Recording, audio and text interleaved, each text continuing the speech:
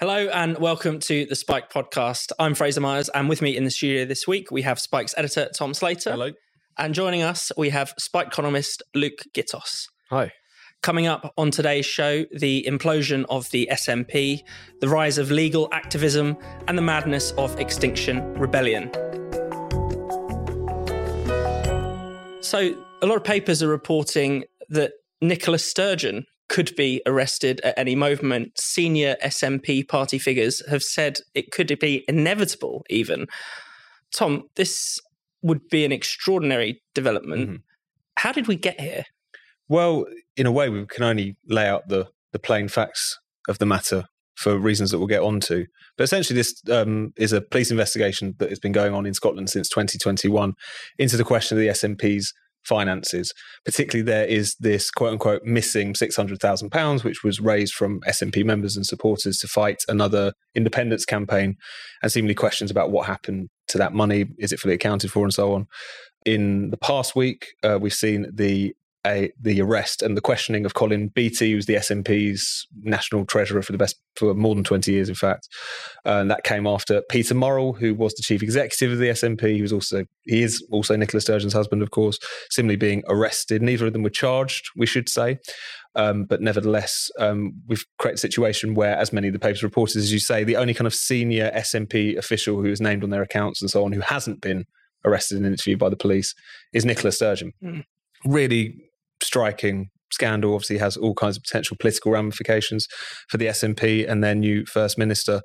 But in a sense, when we're talking about the scandal itself, there's not much more than that we can say, because of the fact that under contempt of court law, which is particularly stringent in Scotland, there's very little we can say at all. So you have this very strange situation where you have a criminal investigation and an attendant political scandal of huge import. If something similar was happening to Boris Johnson's Tories, if an investigation was even opened, I'm sure the Guardian would be calling for a military coup and so on. It's very significant, and yet you can't really talk about it because of these rules. So it's a very strange mismatch between the seriousness of the investigation, which of course is ongoing, two sides to it and so on, but also the inability of us to talk about it in anything other than the plain facts of the matter because of those laws that are in place. Yeah. Luke, with that in mind, we are allowed to talk about the politics, about what this might mean for the SNP. What have you made of that? Well, I used this as an opportunity to go back and look at some of the other scandals involving the SNP, because this is a scandal, no matter what you say about the investigation. It's certainly that. And I was looking into the ferry debacle in Scotland, which isn't talked about very often south of the border, I don't think, but which, since 2018, the SNP have been mired in this problem around procurement for ferries for the islands off the coast of Scotland. It's the process of building two new ferries has been mired in delay, significant over expenditure. And all the while, this was Hamza Yousaf as Transport Minister. So Hamza Yousaf faced very serious questions in the course of in the early part of his position as First Minister around this scandal. This hasn't gone away for him. And there were very serious questions raised by Audit Scotland and by the BBC about how contracts related to this process were awarded. Now, there's no conclusive evidence that anyone in the SNP did anything wrong, let alone criminal. But it is interesting that the SNP are not talked about more often for their history of involvement with scandal, particularly as this is a very significant stain on particularly Hamza Yousaf's history. Had that been, say, as Tom mentioned, Boris Johnson's Tory party, you might have thought there would be more clamour for proper investigation into what went on. And there is perhaps, there's a lot of commentary at the moment about how the SNP has historically operated around not just the ferry issue, but I also read commentary around the treatment of the Alex Salmond allegations as being quite closed from public scrutiny and operating in quite a way which was resistant to the scrutiny regarding their inner workings. So I think we can say that much. And just on that question of kind of closeness, I mean, the contempt of court problem has been really serious in this discussion. You can imagine how much more lively a debate there might be if people didn't feel the need to watch their words. It's much stricter in Scotland. You could end up with a 2-year prison sentence, potentially an unlimited fine if you're seen to prejudice the outcome of this case. That surely untenable in a democratic society. In a democratic society, I think in this increasingly social media society, I mean, it's worth pointing out that these rules don't just apply to what journalists can talk about, what podcasters can talk about. It's anyone tweeting about this particular matter, discussing on their social media feeds, subject to these laws as well. And as you say, I think it's just an untenable situation. And it's also one that these laws, I think, do hold the public in contempt, is basically on the grounds that if you have a juror at some point who is trying to review the evidence and so on, that if they have read any commentary, that they won't, if they have read any kind of speculation, that they won't be able to, again, come to some sort of reasoned judgment on what might have happened in this particular case. And obviously the idea, there are plenty of other countries where you are able to discuss these things much more openly. The US being one. Mick Hume noted this in his column about this whole issue past week, where there's often concerns about trials becoming a bit of a circus, but at the same time, the flip side of that is that you do able to have proper political debate about these things. So there is that sort of thing where it's, again, I think in the silence around this, you kind of see how, when the circumstances are like this, when the stakes are as high as these are, that those restrictions aren't just a kind of legal nicety. They have a serious impact on our ability to discuss these things democratically and hold people to account. Yeah, definitely. And we should talk a bit about Humza Yousaf. The arrest of Colin Beattie in particular was badly timed for him. He was about to unveil his program for the year. That was totally overshadowed. Arguably, the whole of his first few weeks of his premiership have been overshadowed. His first ministership, I should say, have been overshadowed by these scandals. I mean, do you feel a bit sorry for him, Luke, at this stage? I mean, it's not a great... Sorry is a strong word. Yeah. Well, when he was asked the very pertinent question, can you be sure that the SNP is not running in a criminal way now under your leadership? And he said, no, I don't believe it is. And you sort of think, well, this is the sort of thing you should know. Not believe one way or the other. And I do think that he is perhaps faced now with a situation that he doesn't know what's going on in his own party. And therefore the allegations that he's facing from Scottish Labour that really he's not presiding over a functioning government really do ring true. It was interesting that one of the ways that he's tried to distract from all this is that he's reached for the Gender Recognition Act, or Gender Recognition Bill, everyone's favourite piece of legislation that was slapped down by the UK government. So popular, Nicola Sturgeon had to resign over it. What on earth is he thinking? Why has he gone for that rather than something popular?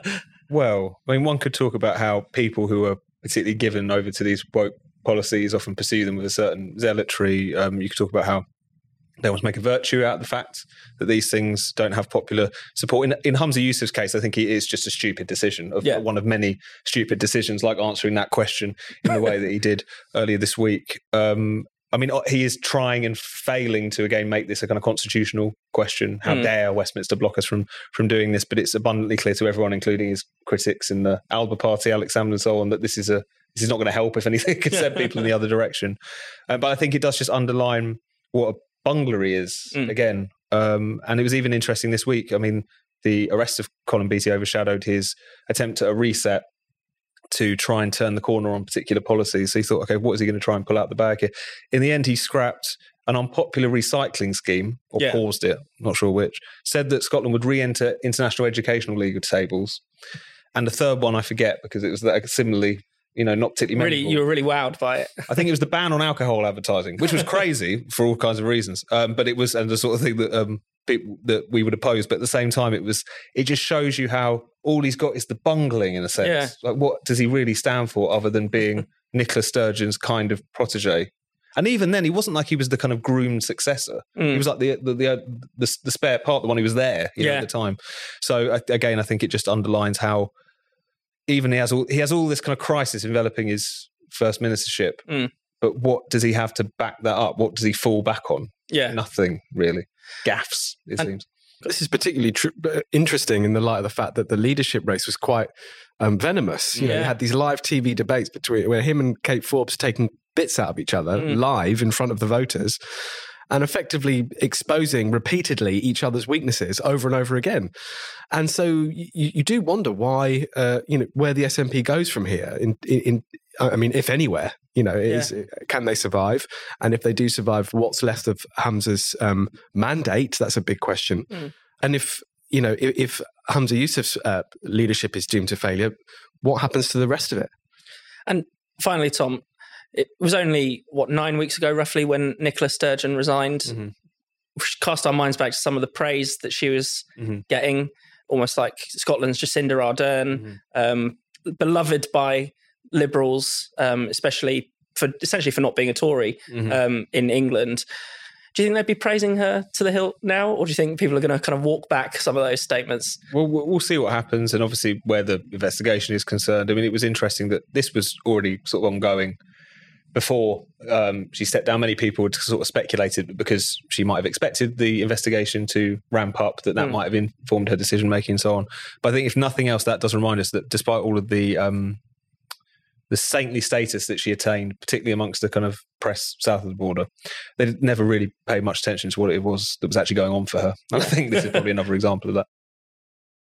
So the government's new illegal migration bill is set to contain some powers for the Home Secretary that would allow her to ignore certain decisions from the European Court of Human Rights, particularly in relation to deportations.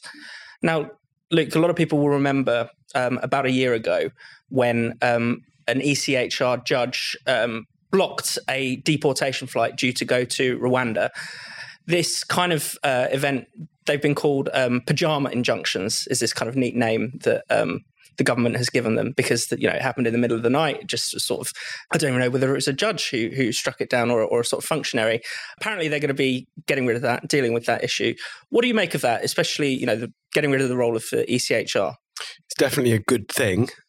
It should probably always have been part of our adoption of the jurisdiction of the European Court of Human Rights, that there should have been some democratic power awarded to a minister to ignore what were, as you suggest, interim injunctions granted by the European Court. So last year, an interim, i.e. an injunction that was introduced in order to prevent something from happening before a decision of the European Court could be made, in this case, that flight leaving for Rwanda, can now be effectively ignored. And democratically passed policy, such as the Rwanda policy, whether you like it or not, it was a policy of a democratically elected government. It's a good thing that a government minister can bypass these interim injunctions. They are awarded by a judge of the European Court, but they're granted without any consideration of the actual merits of the case. Yeah. So you could imagine policies being held up for months, maybe even in excess of a year, 2 years, whilst the European Court comes to make its final decision. Now, that's not a tenable state of affairs. You can't have it where an international court, which has absolutely no democratic accountability, is able to issue these interim injunctions on the basis of very little scrutiny from judges that have no accountability whatsoever, and thereby hold up a democratic process. That's not tenable. And arguably, this power to ignore the interim decisions of those judges should have been built into our mechanism from the start. So it's a welcome addition. Tom, there are lots of problems with this illegal migration bill, but shouldn't they be opposed democratically rather than through the courts? I think that's exactly it. And I think regardless of how you feel about the Rwanda policy, regardless of how you feel about this illegal migration bill, the general policy from the Tories, it doesn't really matter. The question here fundamentally is about who gets to decide who rules. And we've found ourselves in a very strange situation in which it's controversial for a government to pursue a particular policy and to legislate for it and to be held accountable for it. I mean, because we have this anti-democratic imposition in the form of the ECHR. And that's something which is why it's so important that not only do we have these kind of democratic mechanisms, as it were, but that I think we leave the institution totally. I think not only has it become an anti-democratic imposition on states' ability to make their own policies, it's also in the context of, the ECHR has been next to useless in terms of defending what should be surely considered some pretty fundamental human rights. Hate speech laws across Europe have flourished over the time that the ECHR has existed. It's a particular definition, shall we say, of what human rights are. The lockdowns. No, exactly. I mean, it's all of these things have been pursued, even some pretty brutal anti-migration policies pursued by Brussels and so on. The International Human Rights Set didn't have very much to say about all of that. So this is a lot more political than people would like to make out. And I think the question of migration involves, it's a political discussion, it can be a moral discussion in some ways, and that's one that you have to have out in society between political parties, between different individuals. I thought it was interesting seeing Caroline Lucas this week saying that these particular amendments were essentially vile insofar as it, desecrating a beloved ECHR and so on. She's more than entitled to think that the policy that the government wants to pursue is vile. But the idea that you can be so attached to this, again, kind of imposition, effectively, I think shows the fact that so much of the struggle has been over who gets to decide rather than what it is we're actually deciding. And whatever side you are on this particular law, whatever side you're on the migration debate in general, we need to be able to have it out between ourselves. Otherwise, the issue becomes stultified, more inflamed than it otherwise has to be, and more dishonest often. Because of the fact that you often had Tory governments who would say one thing and do another. And that's partly been a product of the fact that they could always, in the same way they used to be able to blame the EU, they could also blame the ECHR. Yeah, and I mean, in the earlier stages of this bill, Suella Braverman, the Home Secretary, essentially said it might be illegal, might get struck down by the courts. I mean, that is just a very dishonest way of dealing with the public. Look, a lot of people do appeal to international law, whether it's this issue, the Northern Ireland Protocol, even back, in the days of Iraq, where we so obviously want to oppose Iraq, but this international law gets fetishized. What's all that about? Well, international law is a funny system. It's not strictly binding on states. There is political pressure to comply, and often that can be backed up with some form of legal judgment. But the way that international legal institutions are established means that quite often they're accused of being biased one way or the other. So the International Criminal Court, for example, I think went 15, 20 years without ever prosecuting anyone who was white. It was all targeted at countries in Africa and elsewhere. And there is this kind of selective application of international law. And, the examples you mentioned, Iraq, most prominently, perhaps in people's imaginations, are examples where international law is very flexible to the interests of Western countries. And I think also it's a means of kind of delegating out the authority for making a decision to some body that's not a democratically accountable government. I'm reminded of Keir Starmer saying that he preferred Davos to Westminster and how he preferred the kind of company of the international elite. That international law is quite often a code word for a kind of informal way of doing things among states that only really applies when a state does something that the others don't want it to do. So it's a very flexible political instrument. And so when people say things, so in this migration discussion, we've heard a lot of people talking about breaking international law and how appalling that is. Well, the reality is that states break and bend international law all the time. And it is by its nature a kind of selectively imposed set of instruments.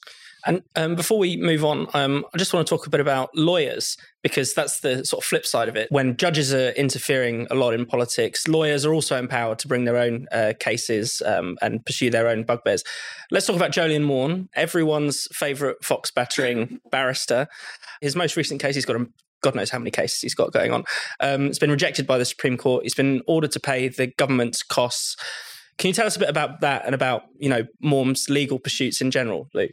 Yeah, so his latest loss is relatively narrow in comparison to his history. So the Supreme Court have refused to hear his case against the Prime Minister, which became known as Good Law Project versus the Prime Minister. That was a case about the use of communication systems, private versus public communication systems, that was rejected by first the High Court, then rejected by the Court of Appeal, and now the Supreme Court have refused to hear it. So, it's difficult. What you need to remember about this is the business model. So the Good Law Project goes out and raises sometimes £200,000 for a particular case. Morm himself makes no money from any of that, but he does pay a pool of lawyers to bring cases in pursuance of a particular end goal. And their website they're quite open in saying that often they'll bring cases for campaigning objectives in order to kind of bring attention to an issue, which is not what the courts are for. Yeah. And in their own latest reporting about their success rate, they say that the majority of their cases are lost. Something like 55% of their cases are lost. And then they have ways of saying, well, no, we lost this one, but it was a campaigning objective achieved in that we did X, Y, and Z. So a lot of people are earning a lot of money for bringing cases which quite often fail. And that, in any other area of legal practice, would be considered a very significant black mark.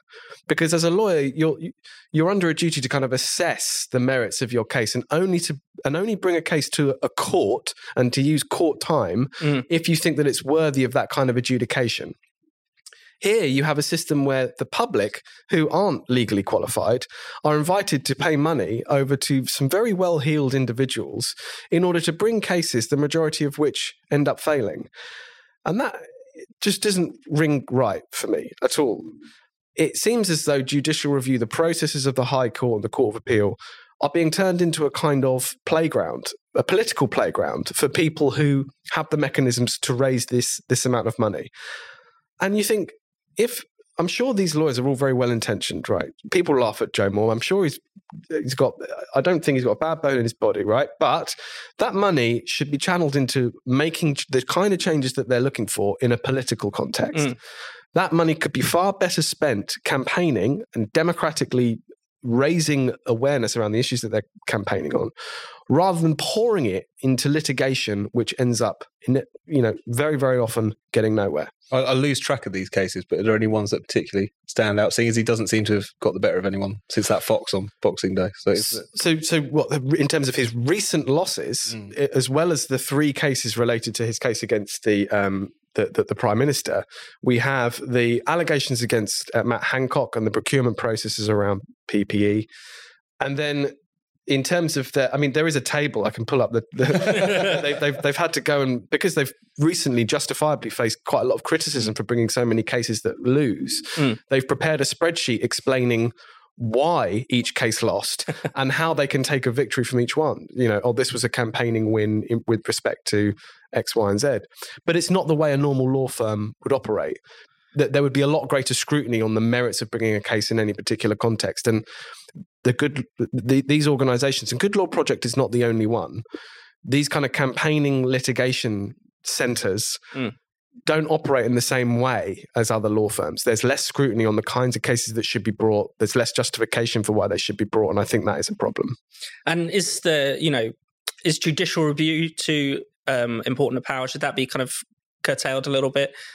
Well, judicial review has evolved over the last 2 decades. Originally, it was a power that was reserved strictly for where the executive, so the government of the day, egregiously broke the law and acted in excess of its powers. Gradually, that became applicable to more and more public bodies, so where local councils don't exercise their duties properly, where they exercise their powers in ways which are improper. Judicial review empowers citizens to challenge those decisions and to change them. All of that's a good thing. The problem is that now it's become used by a particular slice of society to make political points. Yeah. And as a result, actually, most recently, we've seen the judiciary pushing back against this and saying, no, judicial review needs to be tightly used for very specific purposes. And that is why the Good Law Project itself has actually made law on the issue of what is called standing, which is who can bring judicial review in the first place. So they're actually an authority on who can bring a judicial review on a particular issue. And the reason they do that is because they're constantly, they're bringing so much litigation that the courts have turned around and said, is it right that they're able to bring so many cases like this? In the past few weeks, Extinction Rebellion and its various offshoots have been disrupting major sporting events. About a week ago, we had the Grand National was disturbed by Animal Rising, its animal rights offshoot of Extinction Rebellion. The World Snooker Championship was quite severely disrupted by someone throwing orange powder all over themselves, a Just Stop Oil activist. And now we're expecting the London Marathon to be targeted. That's where all our eyes are. Now, strangely, Extinction Rebellion have said that they're not going to do anything. They've even agreed that they will guard the marathon to stop other eco-activists from interfering because they are big fans of running. It seems very green mode of transport. Exactly. Yeah. I mean, Tom, what do you make of this? Surely they're eager to spoil our fun. Well, that's the thing. It has become a very kind of explicitly anti-fun agenda in recent weeks, targeting, as you say, kind of beloved national sports and pastimes with quite comical results, particularly with the Just Stop Oil stunt at the Crucible. As you say, there's this interesting schism, I suppose, which has emerged between Extinction Rebellion, the kind of mothership of all of these different organisations, and Just Stop Oil, which seems to be at least presenting itself as the sort of more disruptive, radical end of it. Yeah. Animal Rising used to be Animal Rebellion. They dropped the Rising because they don't want to be associated with Extinction Rebellion. So you're kind of seeing a bit of a People's Front of Judea kind of thing started to kick off amongst the environmentalists. So much MLK versus Malcolm X. I think that would flatter Roger Howland more than is necessary. But it's fascinating. I mean, it does show the kind of killjoy instincts of this. And it's one of those things where, you know, especially after the Grand National, you had Animal Rising saying this was about the safety of the animals and so on. It reminded me of that old quote about Puritans that they wanted to get rid of bear baiting, not because it gave pain to the bear, but it gave pleasure to the crowd. There's a kind of similar sort of thing happening here, where not content with just making people's day-to-day lives a misery by blocking roads and so on, they want to get and meddle with your pastimes as well. So the kind of killjoyism of it, I think, has been much more pronounced in the past week or so. Yeah, someone somewhere might be enjoying themselves, so we've got to put a stop to it. Luke, I mean, the consistent line from these groups has been, well, you know, that thing, who cares about the snooker? The world's going to end. Why are you watching that? Look at this. I mean, it's bollocks, isn't it? Well, the first thing that struck me is, I forget, I did look up the snooker protester's name, but I think he is... It's sort of laughably posh name. It's Edred Whittingham. There we are. Yeah, so I knew straight out of a Brideshead novel or something. Add that to Indigo Rumbelow. I mean, he's the son of a venture capitalist. Yes, so son of a venture capitalist disrupting what, you know, the snooker, which is traditionally a working class pastime. I mean, I think that the reason why these demonstrations are so controversial is that they clearly risk alienating the precise people they need to be winning over. What has snooker got to do with oil? You know, it just doesn't. For most people, and the reaction at the snooker was obviously unanimous anger and annoyance. And it is important to emphasise that people might have saved up quite a lot of money to go and see the snooker. That would have meant the end of that game, play suspended. For the players, it would have meant that any progress in that game was lost. You know, there is just a complete disregard for people's interests in these demonstrations, and it just seems like the worst way to win an argument you can imagine. And in terms of the kind of legal ramifications, I mean, there's lots of discussion around the public order bill, a bill that seems pretty much designed to counter explicitly XR and its offshoots, insulate Britain in particular, one we haven't mentioned. They seem to have gone a bit quiet. You know, how should we be dealing with these protests? I mean, it's not simply a straightforward question of free speech, is it? If they're disrupting people's lives, they're not just making their point. I think there's a couple of things we've got to kind of break up here, because on the one hand, the right to protest is not an indivisible liberty. There is obviously points at which it encroaches on others, encroaches on property, people's ability to go about their daily lives and so on. And I think a lot of people are quite struck by the fact that it's so difficult to, say, clear people out the middle of a road and so on. You know, I don't think that strikes people as a particularly onerous restriction on the right to protest, just out of nowhere blocking streets en masse and so on. The problem is that the government's response to it has been genuinely draconian. Yeah. So we've had the public order bill most recently specifically trying to criminalise with pretty hefty punishments, things like locking on to things. Less controversial, these, I think they're called serious disruption prevention orders, a very kind of ASBO era style kind of measure, stopping someone from associating with a certain group of people in a certain place, carrying certain items. I think the government even wants it to apply to people who don't have any criminal record and so on. So these are the sorts of things which are quite concerning. It comes off the back, this is where things get a bit confusing, I guess, of the policing bill, the Police Crime Sentencing Court Now Act, which introduced all of those restrictions that many people would have read about in the press around one-person protests, noise restrictions. You know, if a protest is too noisy, that's apparently a problem. And yet it seems to me and to many people that either the power should already exist to deal with these people, or they should be, if there are any loopholes which are obviously being exploited and which are posing not only a problem for people going about their lives, but a safety issue in many cases in terms of some of the actions that were taken, then that should be sort of discreetly dealt with. But that's not really what we've had. We've had a kind of overreaction, an attempt to kind of posture as being against these crusty, bloody left characters, which is a comfortable position for the Tory party to be in. But it has come at the cost of protest, definitely. I think the problem is, when arguing about this, is the fact that in Extinction Rebellion and in protest movements more broadly in recent years is that it's an increasingly difficult argument to make because these protests increasingly take the form of just the kind of whinging and hysteria of the middle classes. You know, a form of political action which was supposed to be about the public, the masses asserting themselves in situations where they weren't being listened to, is basically being taken over by the irked, and in this case, apocalyptic middle classes who don't feel they're being listened to quite enough. Yeah. And that's a very different kind of proposition that we found ourselves in. That's a shame, and it makes it harder to argue for, but doesn't mean the right to protest should be encroached upon, I don't think.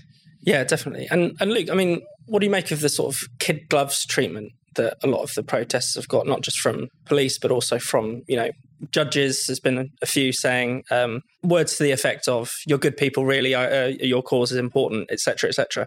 Yeah, well, this is the irony behind the flurry of legislation that we've had, the kind of flurry of lawmaking around this issue recently, because the problem is not necessarily with the law, it's with the enforcement of the law and the question of how and when that is enforced. And as you mentioned, you know, I think a lot of people's frustration is not that the police don't have the power to move people out of the road, it's that when it comes to it, they're unwilling to do so. You know, we've seen time and time again where demonstrations blocking roads have not been intervened with, and people are wondering why. You mentioned the Extinction Rebellion demonstrators who, when being sentenced, were told by a district judge that they were fundamentally good people, and that, you know, he can support everything that they do. That's what makes this, there's this strange entitlement on behalf of these demonstrators who seem to believe, perhaps justifiably, that they have the machinery of the state kind of at their back, and that they're being facilitated in what they're doing by the fact that the law won't be enforced when push comes to shove.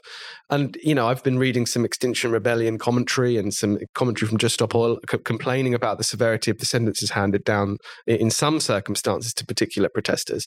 And you just sort of think, well, they feel as though they should be able to do whatever they want without any consequence at all. So I think that question needs to be addressed. It needs to be, we can't have a system where there is literally one law for protesters that the state agree with and everyone else. That's not how we do the rule of law. And Tom, finally, there is something a lot of people have remarked upon, the fact that they just keep going, even though everyone hates them. I mean, some less than clever people have suggested it's brave to, you know, disrupt the snooker and be booed at. I think I've seen them likened to the suffragette. I see people likened to the suffragettes. People have likened them to suffragettes. Yeah, which is pretty incredible. Yeah, no, obviously I don't agree with that comparison. But do you think there's something almost cult-like about it? You know, the fact that just this total indifference to public opinion, to public opprobrium. I mean, they are gripped by a very apocalyptic idea, a very kind of millenarian idea. I mean, when people see so many people resort to these tactics, and I think it was that young woman who got up on the gantries over the M25 and started crying about how she didn't have a future and so on. You see many of these activists, including your man from at the Crucible, talking about he's not going to have children because he can't bring them up in a world of eco-death and so on. Yeah.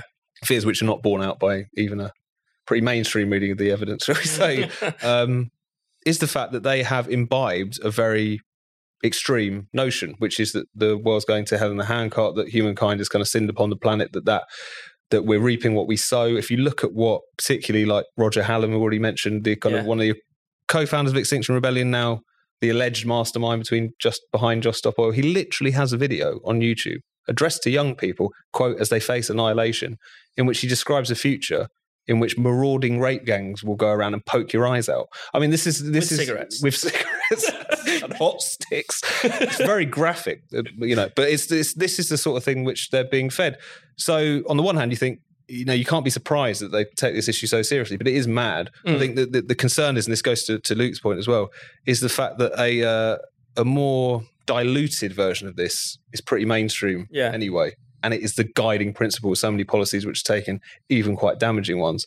So in Just Stop Oil, you just get the most extreme example, almost taking a mainstream eco-austerity, doom-laden mindset to its logical conclusion, really. So it's not just about challenging them, it's about challenging the whole edifice, if you like, of all that very anti-human thinking that's been going on for a very long time.